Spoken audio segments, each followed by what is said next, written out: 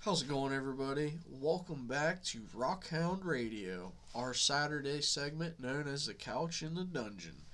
This week, we're going to be talking about creating your own magic items. Whether this be creating magic items from scratch that you've had an idea for, or taking a magical item that currently exists and modifying it and giving it your own twist to fit how you want it. With that being said, let's go ahead and jump right into today's episode. Alright, so you might be thinking, why do I want to create my own magic item when there are so many that already exist? And you know what? You're right. I mean, why? And I'll tell you why. That's because I was playing and my players wanted an item right now. So they ran into this. What they ran into, they didn't know it, but it was a god. And they had a discussion with him, and they're like, "Listen, we want a reward, and we want it right now. Like, I don't care. We're not doing anything you want us to do until you give us something right now." And I was like, "All right." He picked it up, and he made a ring, and this ring gave you +10 to your health. But what they didn't know was that that ring allowed that god to hear every word that they said while they were attuned to it. And once they attuned to it, they couldn't unattune to it unless they got somebody else to attune to it. It became a whole thing.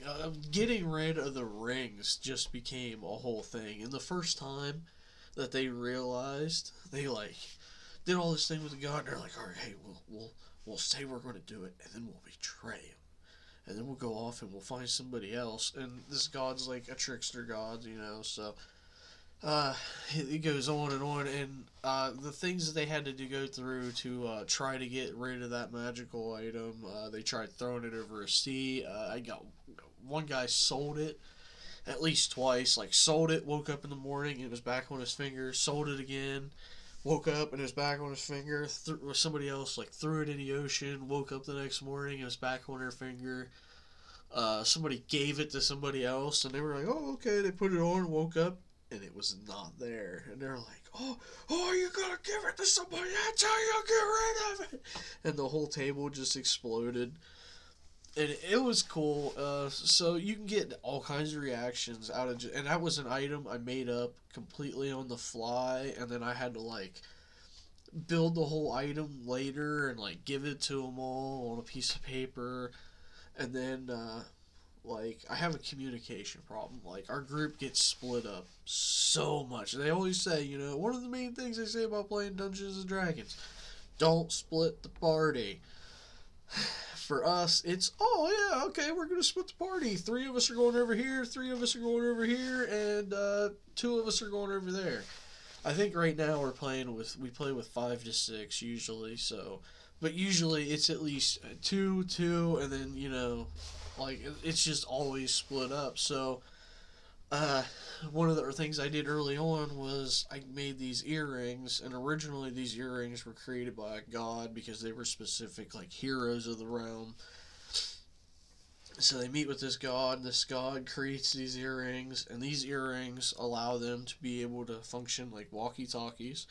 And as long as they're holding the earring, they can speak into it, and everybody hears what's going on.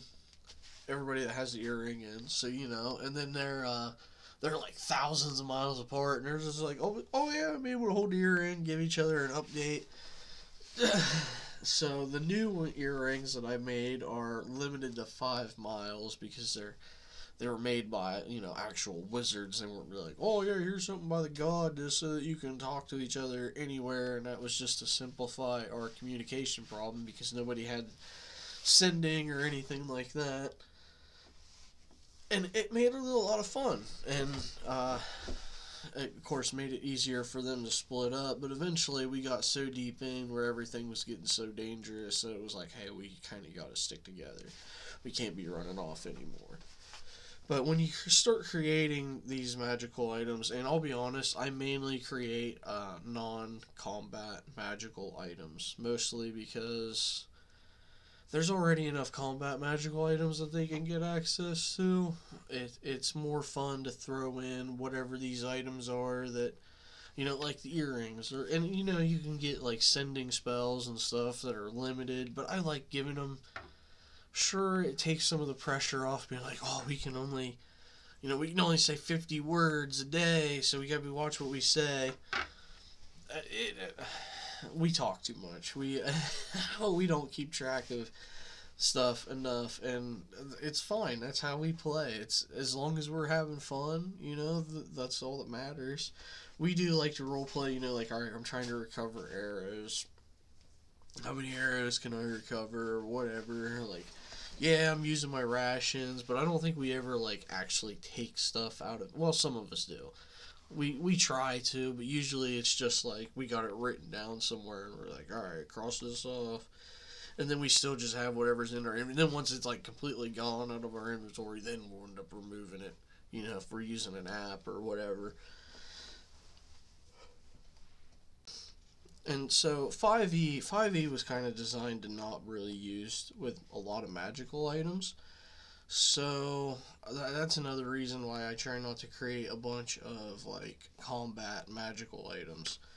But I think you can make a magical item for anything and for out of any reason. If you're trying to have a campaign that makes sense, then yeah, you'll make it out of something that makes sense. You can make it out of your, like I used, I think ones were like platinum earrings, and then the other ones were like gold with just like little amethyst stones, and like the stone holds the magic for the ring to function. Like that's how I explain things. Um, if you do a lot of traveling and you want to say you don't have a wizard in your party or somebody that has access to the teleport spell, you can give your party an item that allows them to teleport like once or twice a day. Like say, but they can teleport here, and then they can but they have to have a place to be able to teleport to. If you want to do it that way, like I think one of the things coming up in the campaign is eventually they're going to get access to a keep.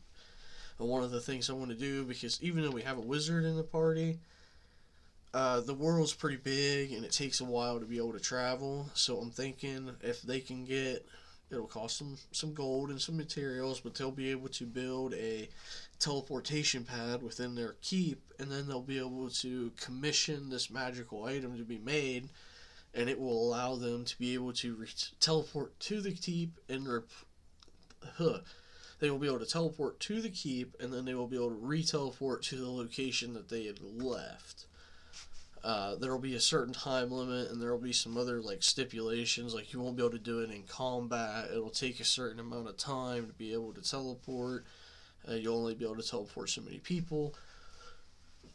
But it'll be a nice way for them to be able to, like, if they're 2 months journey away from their keep, or if they're far enough journey where they can't get to the airships, they can be like, all right, well, we can set up camp for the night, we can teleport, we can go back to the keep, we can get everything we need, and then we can teleport back here. And then, so it'll be interesting. There's a lot of knowledge for that up in my head. You know what? So we'll just we'll do that right now. That'll be we'll scratch some things out on paper, and then we can create the item. So it'll require a teleportation pad to teleport to.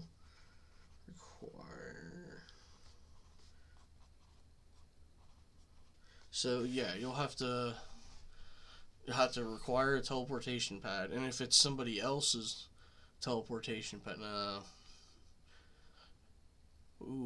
should they be able to access other teleportation pads with their magical item? Would they need to be attuned to it in some way? Would it need to have some kind of spell casted on it by the person that owns the teleportation pad to allow them to be able to use it? See, these are the kind of items that or questions that pop into your head when you start creating magical items. Now, here's what we're going to do. I'm going to scratch some things up, write some things up, and when we come back from break, we'll go over it. And we are back from break. Alright, so I wrote up on paper some just some things that I wanted this I'm gonna call it the Rod of Teleportation. And the Rod of Teleportation is a 1 foot rod that acts very similar to the Pole of Collapsing. When you click the button on it, it will extend out.